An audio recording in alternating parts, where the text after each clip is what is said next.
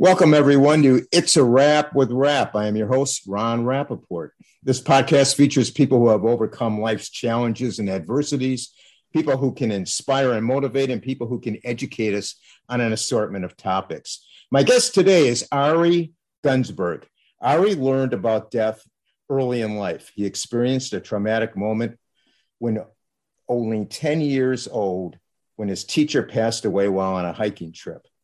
This would affect his life deeply and changed his perspective forever. Following the death of this teacher and rabbi, there was trouble afoot at school for all the traumatized kids. This created a domino effect of changes and decisions that all culminated in Ari getting his PhD from the School of Hard Knocks through multiple bad decisions and the outcome of those decisions. Having to live through these decisions and consequences has taught Ari many important life lessons, all of which he passes on to others. Learning and living past your mistakes. Regret not, but learn from your mistakes, says Ari, reminiscing the wild cycles he experienced during his misspent youth. Any lesson gained from real life experiences is the one you no longer need to learn in a formal education setting. Ari has had many life-changing experiences, each of which shaped him from trouble in school to going to unexpected places and more. Ari is now a motivational speaker, podcast host, and a wilderness liaison, as well as authoring The Little Book of Greatness, a parable about unlocking your destiny. Welcome, Ari, to the podcast. Hello. Thanks so much for having me. It's a pleasure having you, Ari. Ari, can you tell us a little bit about your early years growing up? Before the age of 10 when the traumatic event occurred? Yeah, absolutely. For the large part of it, so my family moved when I was about 5 to Baltimore, and I hit it off immediately with my next door neighbor at the time. And we happened to live in a little spot where there were, houses on one part, and right behind the houses was this condominium property with 2 buildings, and in between the 2 buildings was a forest, and our houses backed up into this forest. And I say forest, right? I mean, if as an adult we walked through there, my brother and I walked through there also to check and take a look. It's maybe it's an acre, it's, you could see from one end to the other easily, but as kids, yeah, with the bushes around and everything else, it was massive. And it was just, we played games in there, we had adventures, and we built clubhouses, and we built this and we built that. And then it was really just a wonderful place to be able to grow up in, to have that freedom, and the stories that I could tell you from the different things that happened in there, from the time that a friend of mine I don't remember if we all were doing it or just he was doing it. He was throwing his bike down a hill to watch it roll down the hill by itself and everything. And at one point in time, he ran over a beehive. We all went running to, another time where we were all competing to climb to the top of this vine that was maybe, I want to say 10 feet high, but maybe as an adult, if I looked at it, maybe I would say it's 6 or 7 feet high. Yeah, I know how that is when you're a little kid. And then, there was also a couple times when I would walk through the woods, maybe by myself, and I would see a hawk. There is one clear, vivid memory, this hawk had grabbed a squirrel and was sitting on this vine, not so far away from the ground, and it had ripped it open and was just eating it. It was just tons and tons of memories like that. That just adventures and make believe and all sorts of things. That really sounds like a great childhood. Yeah, it was pretty awesome. And then that event happened at 10, and shortly afterwards we ended up moving away from there, which was a pretty hard thing for me to go through and everything. The moving away, I'm saying, because that was my space. That was where I wanted to be. And it's all right, you're not going to be there anymore.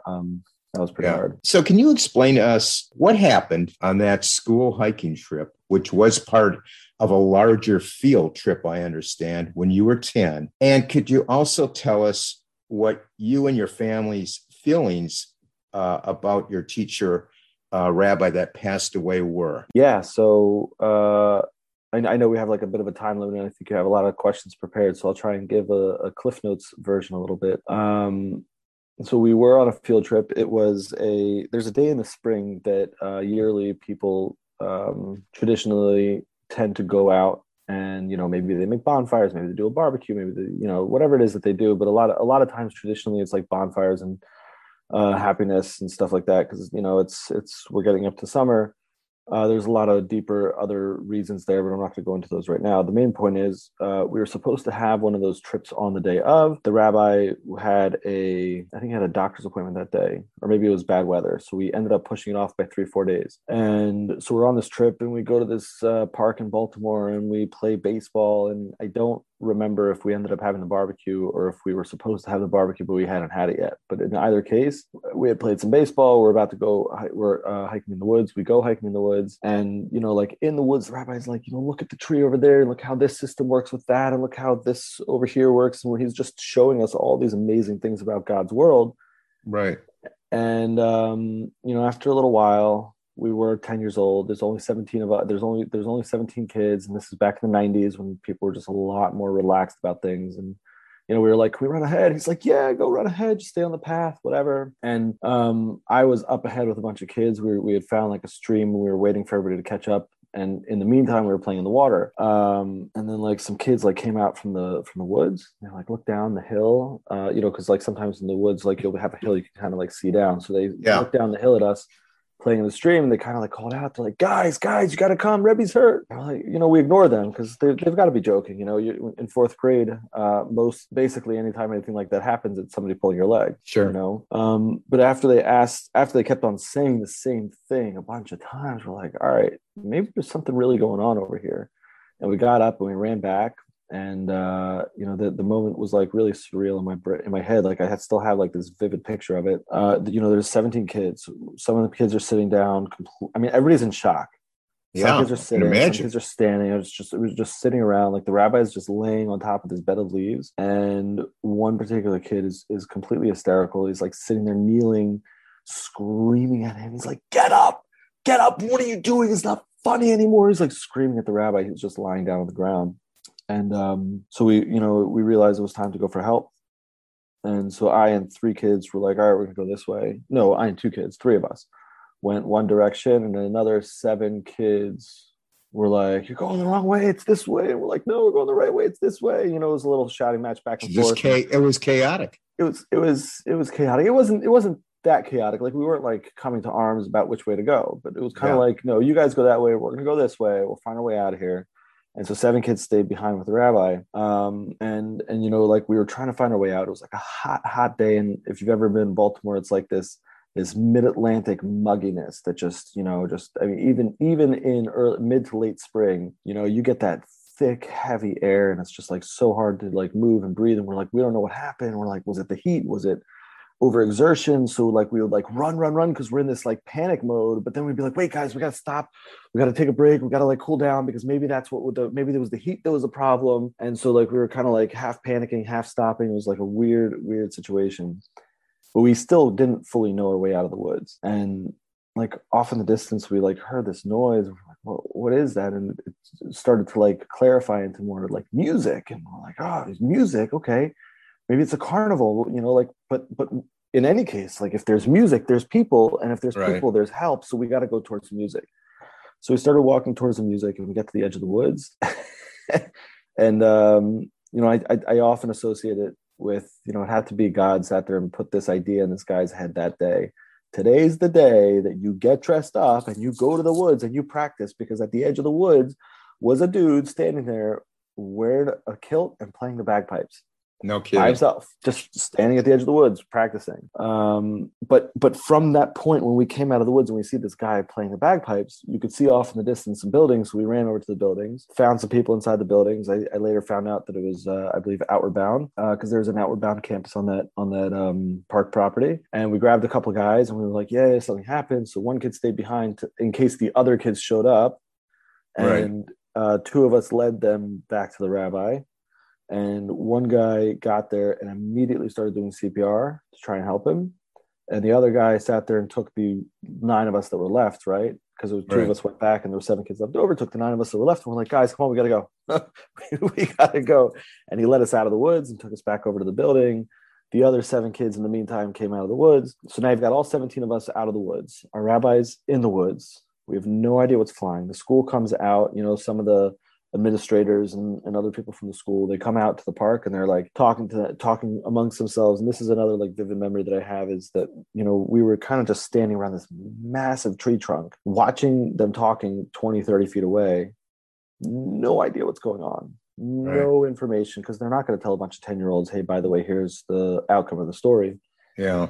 So our teacher from the year before, whose van we had borrowed to go to this park, was like, everybody get in the van, and he wouldn't say a word to us. And he just was like, where do you live? And he would just drive that person home, get out. Where do you live? And he would drive that person home. And it was just, he like stone-faced, wouldn't say a word. And we're like, I mean, terrified. We have no idea what's going on. We're like in shock. We're like, what's happening? Right.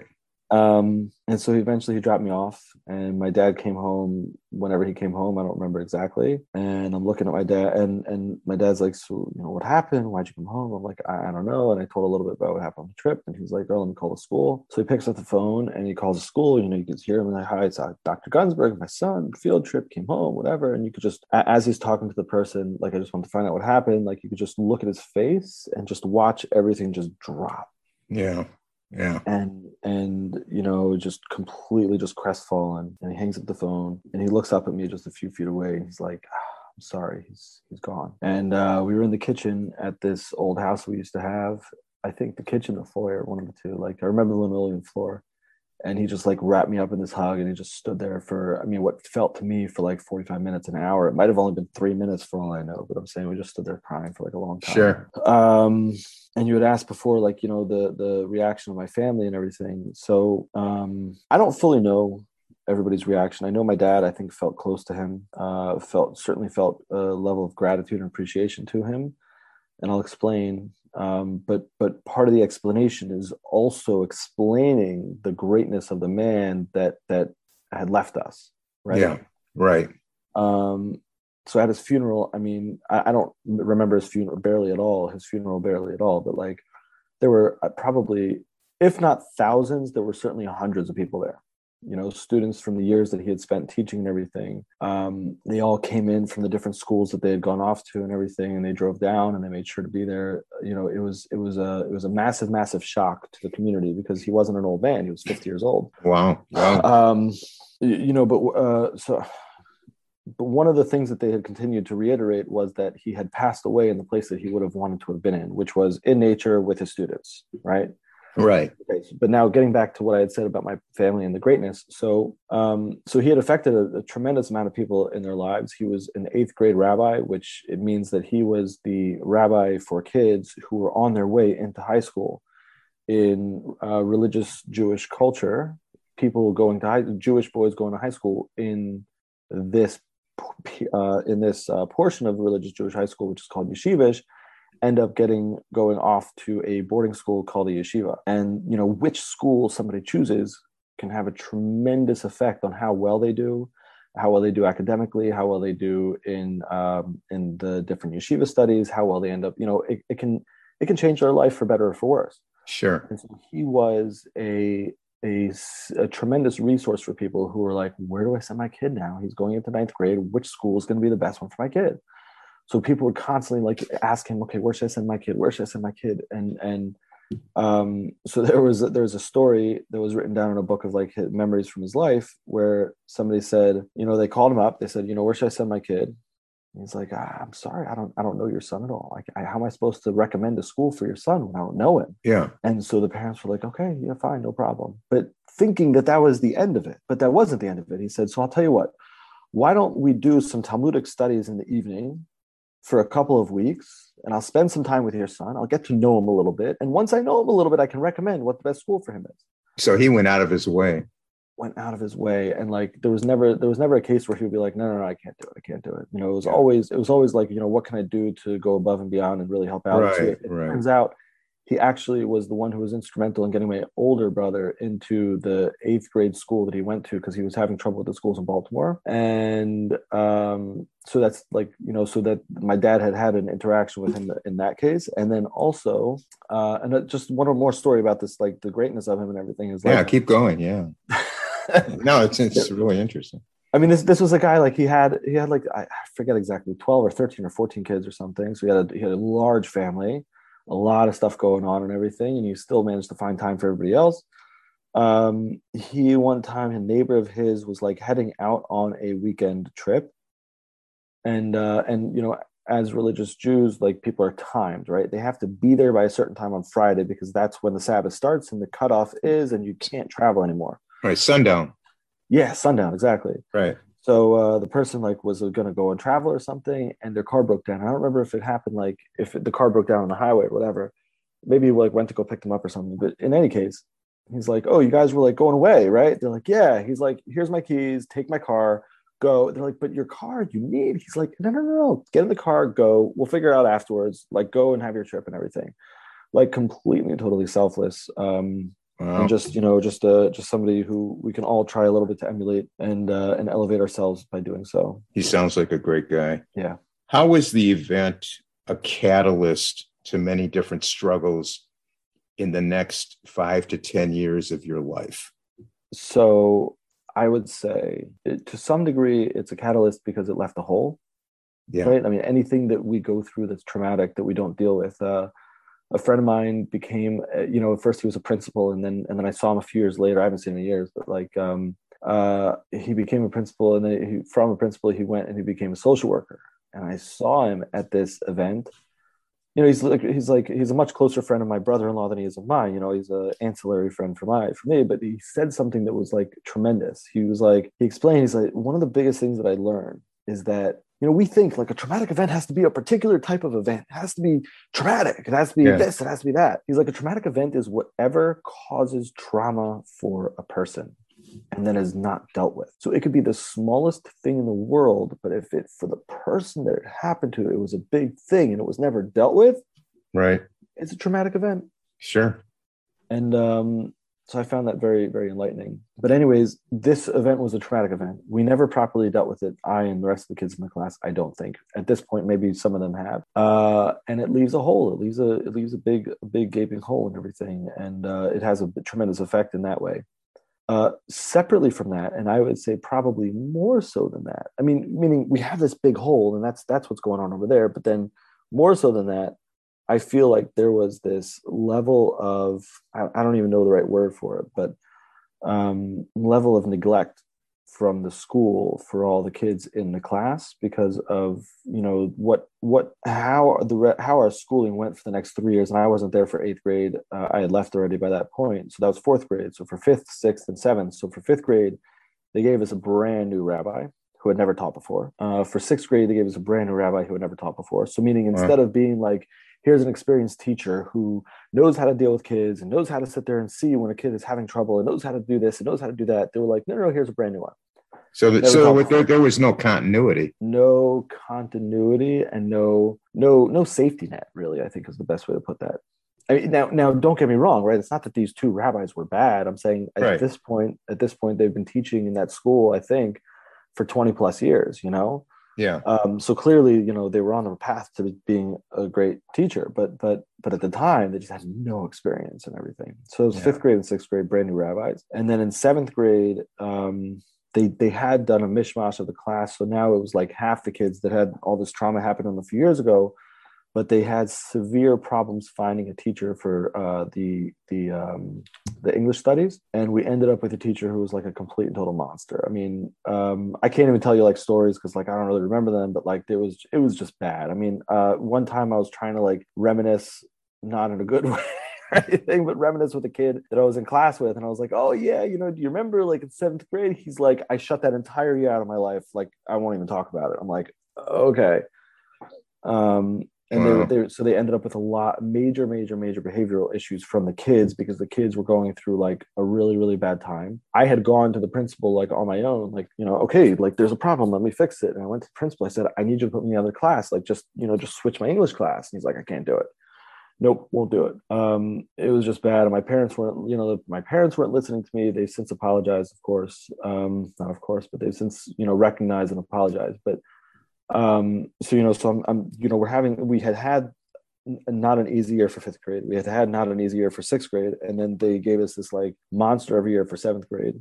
And eventually they came up with this policy, a little bit ludicrous. Again, this is all happening in the 90s. So like, any normalcy Don't have any expectation. We're going back, what, 30 years? Not quite that much, but yeah, it's 20 something years. And I mean, I know it was probably worse in the 70s, but like still, you know, like nothing. Anyway, right.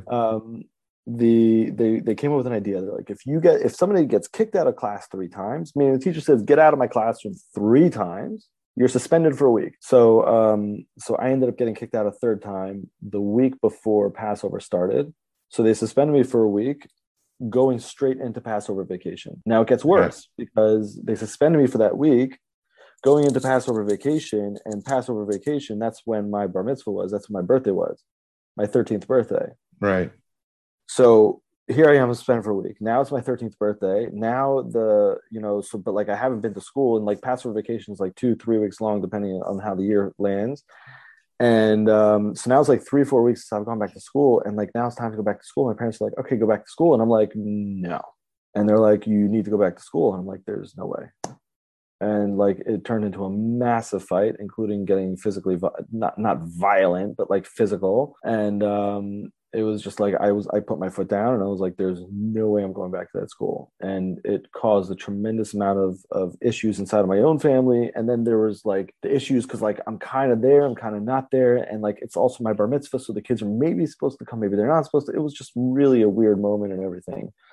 And then like a month or so later or something, the school sent a letter to my house and they're like, yeah, if you don't come by this date, we're going to expel you. And my parents maybe were freaking out, I don't know. I was like, dude, I left. You can expel all you want. I'm not there anymore. Like, you're not coming back. Yeah. Right, and then thank God the other school, because there's not that many choices or anything, you know. So the other school overlooked because a lot of times people are like, we don't want somebody who's been expelled, but like they overlooked the expulsion, and they brought me into the school, and I think I had a fairly successful 8th grade year. The only downside is that a lot of the kids that I was becoming friends with we were all kind of heading in the wrong direction. You know, like we were talking before the show started, you know, you are typically the average of the people you hang out with the most. Absolutely. Yeah. And so a lot of us were just making decisions. It seemed like great decisions at the time, but you know, in retrospect, were decisions that were leading us in the way that we shouldn't necessarily go. But right, great people. I'm friends with all of them to this day. But you know, we were all just making decisions that were not necessarily best for us. And then you know, so like I had this gaping hole, and then those 3 years were just not very successful years. And then from, you know, just, I mean, I like to tell people, like, people are usually looking for some epiphany, you know, like, what were you going through in your life? And then all of a sudden, boom, one day you changed. You know, one day you changed this way, one day you changed that way, right, for better, for worse. And I try to tell people that in my viewpoint, I don't really see it as just a random epiphany that like happens all of a sudden. I mean, there could be people who will have that. I suspect more so that people will kind of create the epiphany. You know, it'll happen. They'll create the epiphany afterwards and go back and attribute it all to this epiphany. Yeah. With the exception of like a rock bottom moment, right? Like if somebody's in an addict situation and there's a rock bottom moment, like that could easily be an epiphany moment. Like, holy crap, my life sucks. I got to change something. Right. Fine. But like, but I put it more to just kind of like more of like an underlying awareness over a long period of time that you so you kind of like make these decisions that kind of like lead you kind of down the wrong path, and then you kind of have an idea of where you want to be in the future, and so you recognize you have to make a bunch of small decisions to build yourself back up to where you want it to be whatever it is that you're looking for, to be more productive, to be more giving, to be, you know, whatever growth you're looking for. So it's a slow transition. I find that baby steps is the way to go. Yeah, absolutely. Now, I was going to ask you, and I guess you kind of answered it, what kind of counseling was available to the class, but did they give you any counseling at all? Not, I mean, so they did, but they didn't. They brought in somebody, I don't know who. I imagine it was probably somebody just fresh out of school, because it didn't seem like they had a lot of experience. They did 1, maybe 2 sessions with us. I'll give you an example. I mean, there's a much greater awareness for this need for grief counseling after like there's this massive traumatic event. Right. And in now that I'm thinking about it right this moment, like probably they should have sat there, and even if they had to find somebody to donate the money for it, whatever, they probably should have sat there and pulled every single kid out for minimum 10 sessions with somebody, so that, because like a lot of people are a closed book, especially after something like that happens, and you can't sit there and put 17 kids in a classroom, in a little kids classroom, right, with a bunch of little baby toys with somebody who's not so experienced, and expect them all to just open up and have this, like, healing moment. Right. The reason I bring it up is because just the other day there was a reunion for one of the summer camps, and there was this tragic accident, and like a 15-year-old girl passed away, unfortunately.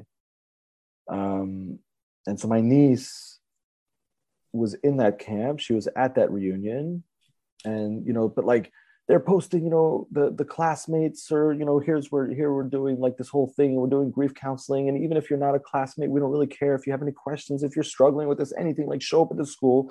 There's people that can be there. There's going to be like, teachers there. There's going to be counselors there. There's going to be this, that we're going to deal with grief counseling. Like they're doing all this stuff. Yeah. But back in 1995, I think it happened 95. Back in 1995, like there's just, they brought somebody in once or twice for a couple times. They did a little bit, and that was about it. The administration sounded like they just wanted to get it over with. Yeah, that's possible. I mean, you might put it that way.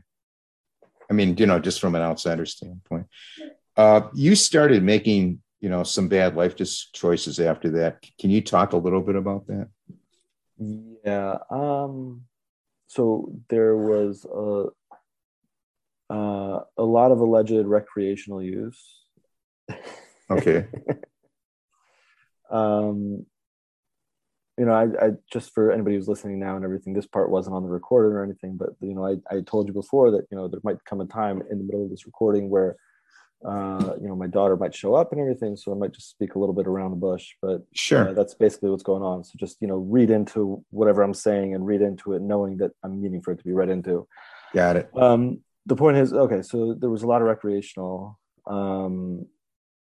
Ended up getting into trouble a couple of times with a little bit more, nothing usually more than a slap on the wrist, but a couple days here, a couple days there, a couple days here, not from sentencing or anything, but just just in the moment, and boom, I wake up and I'm like, here again.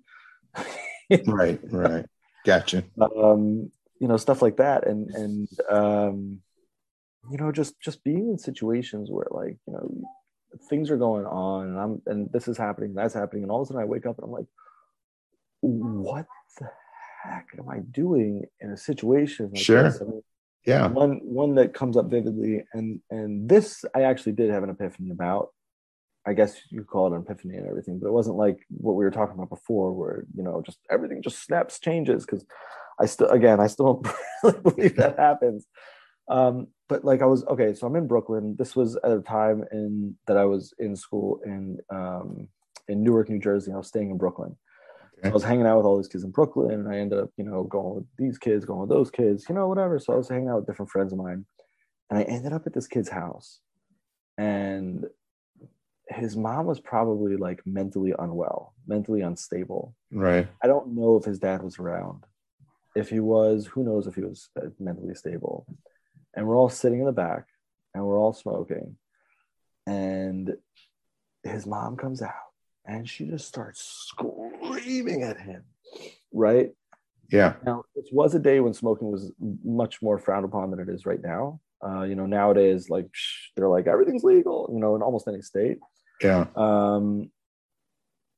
But I don't think that her problem was, if I recall correctly, it wasn't, the issue wasn't like, oh my gosh, you're doing this thing, you're not supposed to be doing it. It was like other just stuff, and it was just like unhinged stuff. I mean, it was like insane. And like, we're all just sitting there like, we're like 16, 17, right? All of us, maybe some of us are like 15 and stuff. And we're all just sitting there like, oh, what is happening around us? And I was sitting there, and I had this realization that, like, okay, so like, meaning at first it was like, holy hell, like, I cannot believe it. Like, this is happening right now. And like, I'm terrified. I'm like, whatever. And like, I just had this like realization that, like, okay, so like, but like, this is a guy I don't really know that well. It's not really like my friend. Like, this is the actual realization. The words were like, this is not my reality. Like, I'm living in this moment right now, but like Right. the fact is that as soon as I decide to be like, dude, peace, I'm leaving, I'm Yeah. out of here. Like his mom's not going to talk to me anymore. She's not going to yell anymore. Like she couldn't care less about me. Like it's just, I've got nothing to do with any of this. I just happen to be in a really uncomfortable situation where the mom's like flipping out at her kid. And I'm like, you know? Yeah. And so that was the realization that like sometimes we put ourselves into these places or into these moments. Right. And we absorb all of the energy of the moment, sometimes for the better. Most of the times that I'm talking about right now are for the worse, right? We absorb all this negative energy and we like take it in and we're like, oh no, like this is terrible. And all this stuff is happening. It's awful and it's this, but like a lot of times it's not our reality that we're dealing with. And like we're just absorbing this like other energy that's coming in from the people around us. And so when we have this realization that you know, this is the type of situation that we can pick ourselves up from and extricate ourselves from at any point in time, it becomes a lot easier to deal with said reality, because then you're like, okay, you know,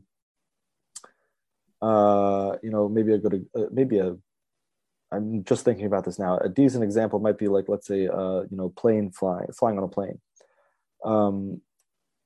What's his name? Sean Accor in like The Happiness Advantage. He talks about how there's like this noted study that if you show up to like, maybe he says it in his speech, but like you show up at like the waiting area for a flight. Yeah. And you act all fidgety and all antsy and everything, and you're like all nervous and stuff.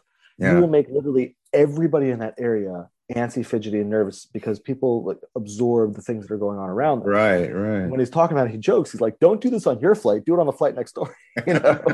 But the point is like if the stewardesses are having a bad day, if the plane is like a little bit turbulent or whatever, right? Like, you know, unless you fly a lot, like, okay, so you had a bad flight, right? But like, it's not gonna, it shouldn't necessarily ultimately change your life forever. Like, it could be like, okay, like it's really hard to be on that flight, but it's not my reality because as soon as the flight's over, like the next time I'm getting on a plane, it's in 2 weeks, in 6 weeks, in 12 months, whatever. Like, but meanwhile, a lot of people like planes are just like really, really hard to be on. So that'll be a great example. But the point is like, we can be in many situations.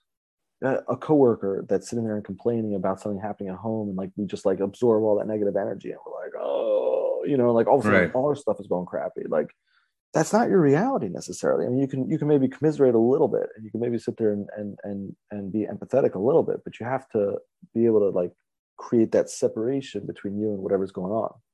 Ari, what lessons did you learn from the negative lifestyle you were pursuing?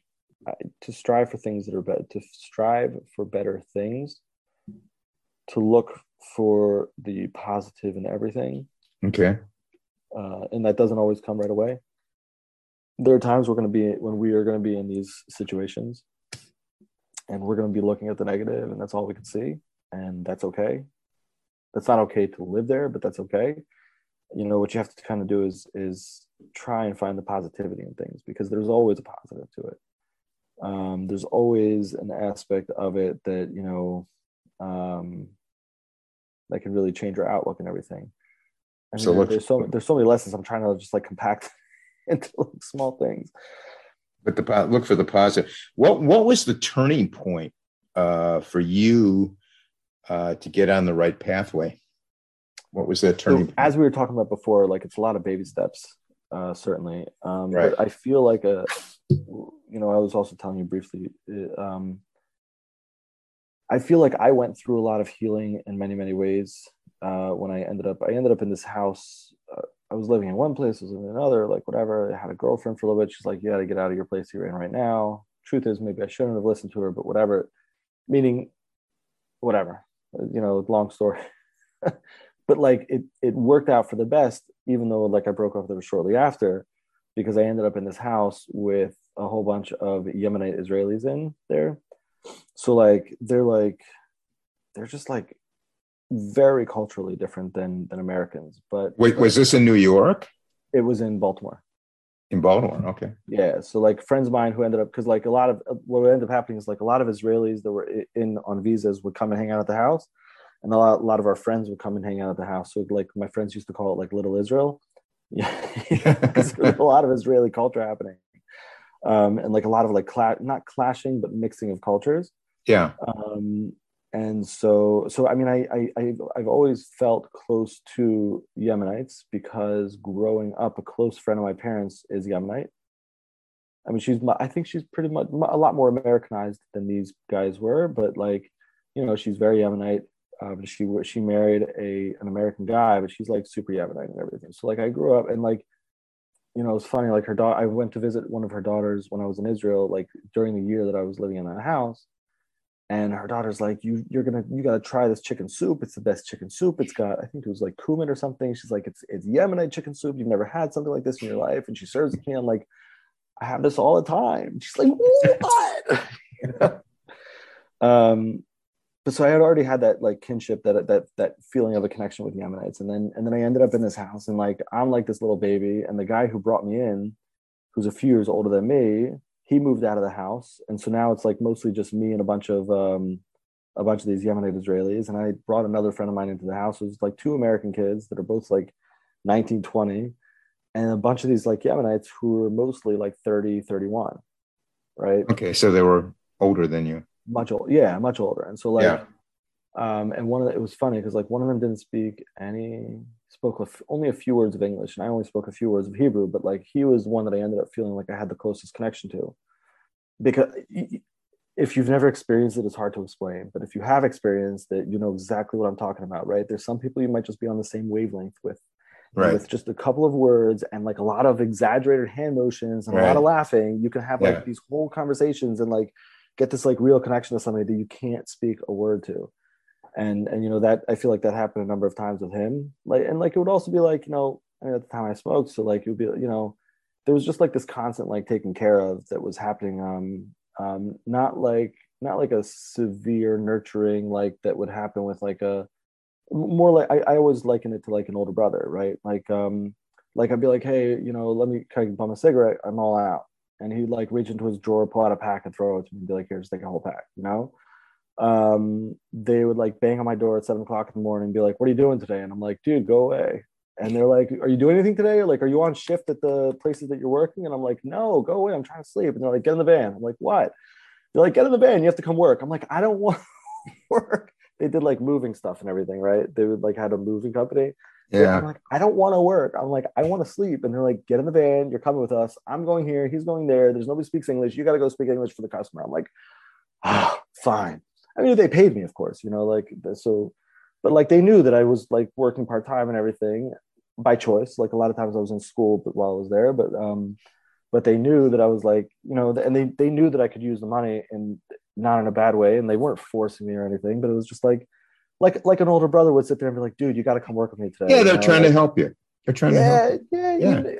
Yeah. And helping themselves. I mean, it wasn't, but it was like a good relationship and everything. It was just like, and then there's also like, I feel personally like there's a lot of cultural things in American culture, certainly back then, maybe still today, that like there's certain cultural attitudes that America has that are maybe, let's say that they're a little bit less healthy than more European or more Middle Eastern, more Mediterranean. Mediterranean. That's what I'm looking for. Okay. Than like the more European Mediterranean culture. And so like when I was like living around them all the time and I saw this like interaction that was more of a Mediterranean interaction, like it healed, I think, to some level, certain parts of myself where I was like, okay, like that, you know, and like it just, I don't know. I feel like it was like a year that just like helped me tremendously and everything. And it got you into a good groove. Yeah, I have a lot of gratitude for them. You know, nothing, it wasn't fixed after that or anything like that, but certainly I was doing much better after that. That's certainly some time that I can look at and be like, yeah, like things certainly started to turn around then. Ari, when did your entrepreneurship journey start, and how did that come about? My entrepreneurship journey is a can of worms in and of itself. It started in 2007, and it's been a wild journey. Like, I have not had any, you know, a lot of entrepreneurs will sit there and be like, especially people who want to go speak, will be like, yeah, I had this company, I sold it for this much, and I had this, and I sold it for this much. I haven't made any of those things happen yet. I've done a tremendous amount of learning and brainstorming. And like there's certain things that I've always, I guess the best way to put it is like that I've missed, in the sense that like, you know, if you do like personality assessments, right, there's all different types of people out there. And so, you know, when you have like an ideas man like Elon Musk or whoever, like they're able to get to the point of that by surrounding themselves with people who are the like the implementators, right? Right. And so I've not yet fully successfully surrounded myself with like the implementators to sit there and get my many ideas up and off the ground, like fully up and off the ground, and then operational and everything. But I mean, entrepreneurship is a roller coaster and it's a journey, and I'm still on it. You know, I've got a number of projects that I'm like working with different people to get them implemented. Because again, I've recognized this weakness. What I don't know. Weakness maybe is not a great word. Whatever. Let's just say weakness. There might be a better word for it, but I've recognized that, you know, I have this strength in coming up with ideas and ways to implement it and ways to work it out, but this weakness in the sense that like, you know, shiny object syndrome plus, you know, the other things that are going on. So it's so I'm trying to like sit there and offset that weakness with people who have that strength, and they're, you know, they have that weakness and I have my strength, so we can sit there and turn it into like a real team. So there's a number of projects that I'm working on like that right now that you know, God willing, will hopefully turn into you know, different things. And then there's also, you know, you had mentioned the speaking before and everything, but obviously, as you can imagine, with COVID, speaking is a little bit of a Yeah, it's a little little bit of a lower challenge now. industry.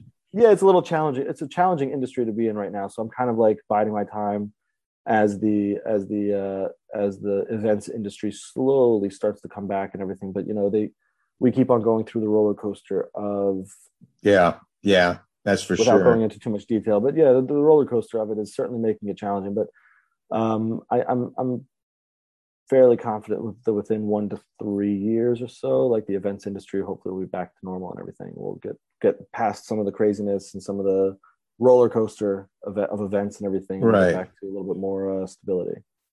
Ari, how do you use your life experiences when you speak to these corporations and other groups of people? How do you use those life experiences? I use them in the way that makes the most sense at the time.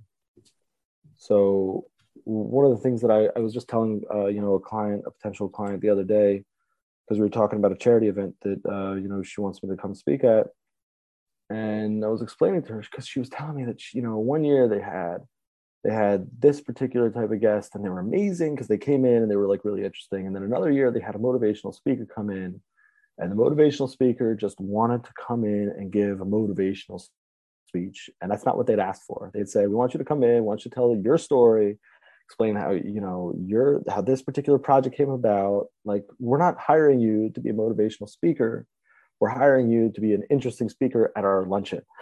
And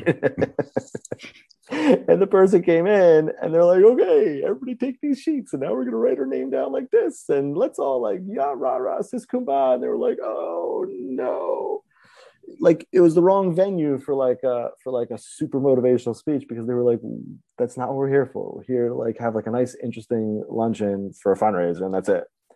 But what I was telling her is that my number one goal is to make sure that anything that I speak about, any experience that I give, is the absolute best experience that I can possibly give for your event. So if that means, you know, at a holiday party one time, you know, they wanted to focus on a life with purpose, so I crafted an entire speech based on my stories, based on my materials, about living a purpose-driven life. Another time, you know, people wanted to hear my stories, so I crafted a speech with a good message with the story. And you know, so it's really about what's going to make the most sense, and it's not about me. Although I use my own experiences and my own stories to make it more interesting and to make it more relatable. Like if you read books about speeches, there's a particular book that I'm thinking of, the Walk Like Lincoln, Stand Like Churchill, or something like that. So he says that he says straight out, he's like, take a story, I don't care who it happened to, but make it happen to yourself, because that's the only story people care about. Meaning he's basically saying like, lie about it because I don't know like the right way to put it, but almost like lie about it because that's the way people connect to it. And I have to figure out like for myself how to do that because I'm not comfortable like lying. So like maybe there's a way to like tell it in first person and then afterwards be like, by the way, that story didn't actually happen to me. It happened to, but Jazz it up, jazz it up. yeah, exactly. Yeah, You know, yeah. you gotta create pictures in people's minds, right? Because that's what we're doing as speakers is we're trying to create a running movie in somebody's mind so that they sit there and absorb and understand and connect and get to it. But anyways, yeah. So my most important thing is to make sure that it makes sense for them, and so I do tell stories from my own life, but that's not the point. The only point of that is to make it more interesting and make it more relatable. But the main point is that I work with the event planner to make sure that it's the best thing. Like another example was this company was going through a major merger and there was a lot of stuff going on. And like, there was a lot of people who were like super concerned and they were like all these obstacles that people had to get through and the people weren't necessarily going to be mentally prepared for. And so I literally came in there and I gave a speech about overcoming obstacles, turning obstacles into opportunities and just presenting because it was like, okay, you guys are going through this big merger and everybody's terrified and everybody's going on like this. Like, let's talk about that. And that's what we did. You have what you call 5 keys to greatness. Can you talk about them and who inspired them in you? Yeah, absolutely. So in retrospect, I like to say that the rabbi that we spoke about before, that he inspired them, at least the concept of looking to achieve greatness, right? If Right. not these specific keys. The 5 keys to greatness, just to plug a little bit, is the subject of my book, The Little Book of Greatness, that you mentioned before. Yes, it's a parable, by the way, for everybody out there. I believe it's available. It's a parable, right? Yeah, it's written as a parable. It's a short read. You know, if you put it into a calculator, it tells you about how long it takes to read. It says just over 3 hours. And obviously, there's people who read faster, people who read slower. That's okay. And what was it? Oh, so since I think that you wrote that bio, like it's won a number of awards as well. Yeah. And you know, so like the people who read it love it. It's really cool, but like it's just following a guy on a journey while he learns about these 5 keys to greatness. The 5 keys to greatness are, in a very brief nutshell, and that's, you know, yeah. I don't want you to give the book away. No, not even giving the book away. Like whatever, you know, if people, I like to say, if people want to figure it out, like they can go read through the reviews. People have like written them out in the reviews. They can find it. Like you can download the first 2 chapters on my website, littlebookofgreatness.com, and in the table of contents, it says what the keys are. So there's still a tremendous amount of information you can get by reading it, but like to get the overview and to get the idea, and then you can just think about it on your own. You can contemplate it and figure new things out. But basically, the way to remember them is the word great, G-R-E-A-T, the 5 keys to greatness, the word great, G-R-E-A-T, and that's give, reason, engage. That's what it is. Sorry. Give, reason, engage, amazing, and tenacity. So it's about being able to being more giving, to providing more, and that could be anything. That can be money, that can be time, that can be compliments, that can be a smile. I mean, you can just continue thinking about ways to be a giving person, and that applies there. And I did a lot of thinking about this stuff, and almost anything that you might be like, but what about this and this and this? And I'll be like, no, it fits into this key, right? So these are kind of like, you know, overarching concepts that other things fit into, and it's a framework. I like to call it a framework as opposed to a system. A lot of people give you listen to my system and you'll become an amazing person. Step 1, do this. Step 2, you know, you need another notebook to take notes on the first notebook because the first notebook wasn't enough to take notes from the book and everything in order to be able to implement the system. And it's just so complicated and so hard to put into play that like it's really hard to use in your life. So I like to call it a framework. Just think of these 5 keys. Think of areas in your life that you can improve in these 5 areas, and then just try and implement it. So it's give. Reason is to create a purpose for living, and you can use that in major areas of your life. You know, the typical would be work and home, but somebody who has additional major areas of their life, if they, let's say, do a lot of exercise, they can go ahead and create a purpose for that, or whatever would be applicable for somebody's life. Engage is to be more present in the present moment, and that's incredibly hard nowadays because of cell phones and social media and things like that. So that's something to always think about. A is for amazing. That's what we talked about before, using more of a positive mindset with your life. And T is for tenacity. Something's hard, something's not working, just keep at it and keep going and be persistent, and it's going to come. What tips do you have for people dealing with unfortunate life circumstances such as addiction, death of a loved one, divorce? I mean, it's just really hard to be going through things like that. So there's no real tip that's going to be like, poof, all your problems are gone. That's just not the way that the world works. I think the best thing to think about is that life is kind of like a roller coaster, right? Right. Or if you don't use the roller coaster analogy because it's fast moving, you know, let's say more that like life is kind of like walking through the mountains. There are times that we're going up and there are times we're going down, but just because you're going down doesn't mean you're always going to be going down. There will come a time, because we're not walking on flat earth, we're not walking straight downhill, we're walking from a mountain into a valley back up to a mountain. So even if it feels like, you know, to quote scripture, you know, yea, though I walk through the valley of the shadow of death, right? Right. So we can be in a terrible moment, in a very, very dark moment, with a lot of things that are very, very hard, very, very bad happening, but it gets better. There's almost always a light at the end of the tunnel. And, you know, sometimes, you know, you also hear stories about people who went through different things, you know, people who get sick and you know, they get cancer, they're on death's door, and they come out of it and they're like, it was the best thing that ever happened to me. Now, I'm not wishing that on anybody. I'm not wishing it for myself. You know, nobody should really know of those things. But the people who do go through those things, a lot of them end up getting far more contemplative, far more appreciative of the small things. And so when we're going through those really, really hard moments, I mean, just, you know, there's a light at the end of the tunnel. There's an up to every down. There's things coming around. Ari, you are a WFR, which is a wilderness first responder, and you're also a wilderness liaison. What prompted you to pursue that endeavor? And can you just briefly describe those two jobs for us? Sure. So neither one of them are really a job. I call myself a wilderness liaison because I'm not a wilderness guide. A wilderness guide would be well-versed in a particular type of terrain or activity and specifically take people to those things. I like to advocate for getting people outdoors. And so that's why outdoors, into nature, into the backcountry, et cetera. So that's why I like to call myself a liaison. I'm trying to, you know, so like if you wanted to go whitewater rafting, but you didn't know what to do, or you were a little bit afraid to go, I would say, great, let's get a group together and I'll go ahead and do all the arrangements. I'll cover all the logistics. I'll cover all of this. And we'll do like a, you know, multi-day whitewater rafting trip, or we'll do a trip that has rafting and caving, or we'll do this. Like I ran a camp over this past summer and I got kids out into nature. I got them into caving. I got them into whitewater rafting, hiking, you know, just different cool outdoor backcountry nature things.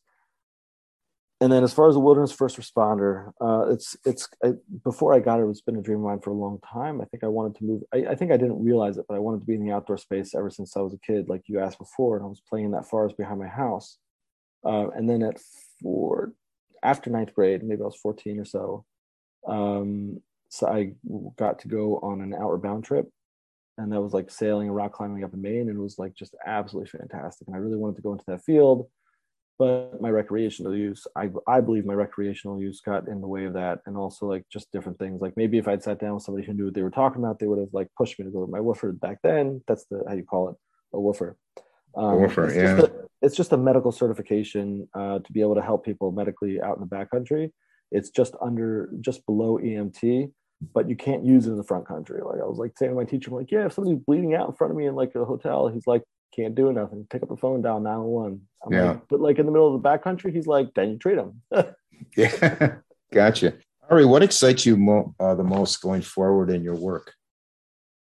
I'm working at creating my entrepreneurial setup to be able to be out in nature more. You know, I've got a few projects going on that I'm working on, that as I launch each of these projects, and, you know, hopefully I have a team in place to take care of each one of them, that they will allow me, first of all, the justification, and second of all, the resources to be able to be outdoors much more. As I mentioned before, I ran a camp over last summer.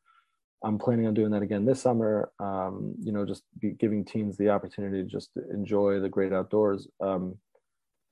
I find that that nature, this is one of the reasons why I'm such an advocate for being outdoors. nature has such tremendous healing powers that people don't realize and people don't recognize. If somebody's feeling stressed, I dare you to go for a 30-40 minute walk out in the woods. And that doesn't mean backcountry, dangerous area. Like you can find a city park somewhere, and depends on the city. Yeah. But like, I'll give you an example. I used to live in Cleveland, so I was near Beechwood, and in Beechwood, there's this park in between two parts of this road called Shaker Boulevard. Right, it's not a big park; it's maybe like 300 feet across, but there's a pathway, and it's what do you call it? It's paved, right? Yeah. But you feel almost like you're in nature. Go walk in there for 30-40 minutes and everything, and tell me how you feel afterwards. Tell me if you haven't at least figured out some of your problems, or at least feel better, feel more relaxed, feel more anything. Nature's got just a tremendous ability to heal our soul. I couldn't agree with you more. I had just taken some trips to Utah. Oh, nice. Zion National Park and Bryce and Moab up in Arches, and then South Dakota, the Black, what was it? Not the Black. Black Sea or something. The Badlands. And you feel, it just makes you feel so much more in tune, with everything. It's fantastic. I'm beefing up on my backpacking stuff so I can be like even more comfortable, because I'm trying to get my buddy to come out with me to Shenandoah for like some winter camping. Once I've got the rest of the gear and everything to be fully warm, because the last time I went winter camping, I borrowed some of the gear, so like I'm almost finished filling up the gear to be nice and warm and toasty in my tent overnight. And I just spoke to him the other day, and he's like, I'm down. So like we're gonna try and figure something out. That's great. How can people contact you, Ari? The best way to get in touch is my website, arigunz.com. That's ARIGUNZ. It's guns with a Z, so ARIGUNZ.com. And that'll take you to my main website and all the different ways to get in contact with me. Please feel free to reach out. I'm also on Instagram, same thing, AriGunz, at AriGunz. And, definitely, I'm not really on Instagram that much, but if you reach out, I'll eventually see. Like I was saying before. I know you will, because I reached out and you did get back to me. So yes. Yeah, no, he will get back to you. I don't love social media, but I do have some of the profiles, and I'm trying to find somebody to kind of like take the horns on it. Although that's a big no to say, so don't tell anybody. I will listen. I will listen. But just to be able to like be active without actually using my own brain, because it's. I don't think social media is healthy. That's a big thing. Yeah. So to be able to be active for the business purposes without like losing the brain space that you lose when you're doing it for yourself and everything. Yeah. I'm going to list that in the podcast notes. Thank you so much, Ari, for being on the podcast. Appreciate you having me on. Thank you so much. Yeah. Thank you for being on the podcast, for sharing your story with us. It was so inspiring hearing how one of life's traumatic events led to positive things happening for you in the end. Your story will give others hope and encouragement. I wish you all the best going forward. Comments and suggestions to improve the podcast, please email us at itsarapwithrap@gmail.com. Our website is itsarapwithrap.com. We have a Facebook page and a Facebook group, It's a Rap with Rap. We're on Instagram, It's a Rap with Rap podcast, and all the episodes are on YouTube. It's a Rap with Rap, the podcast uncut. Thanks, everyone, for listening, and please stay safe. And for now, it's a wrap.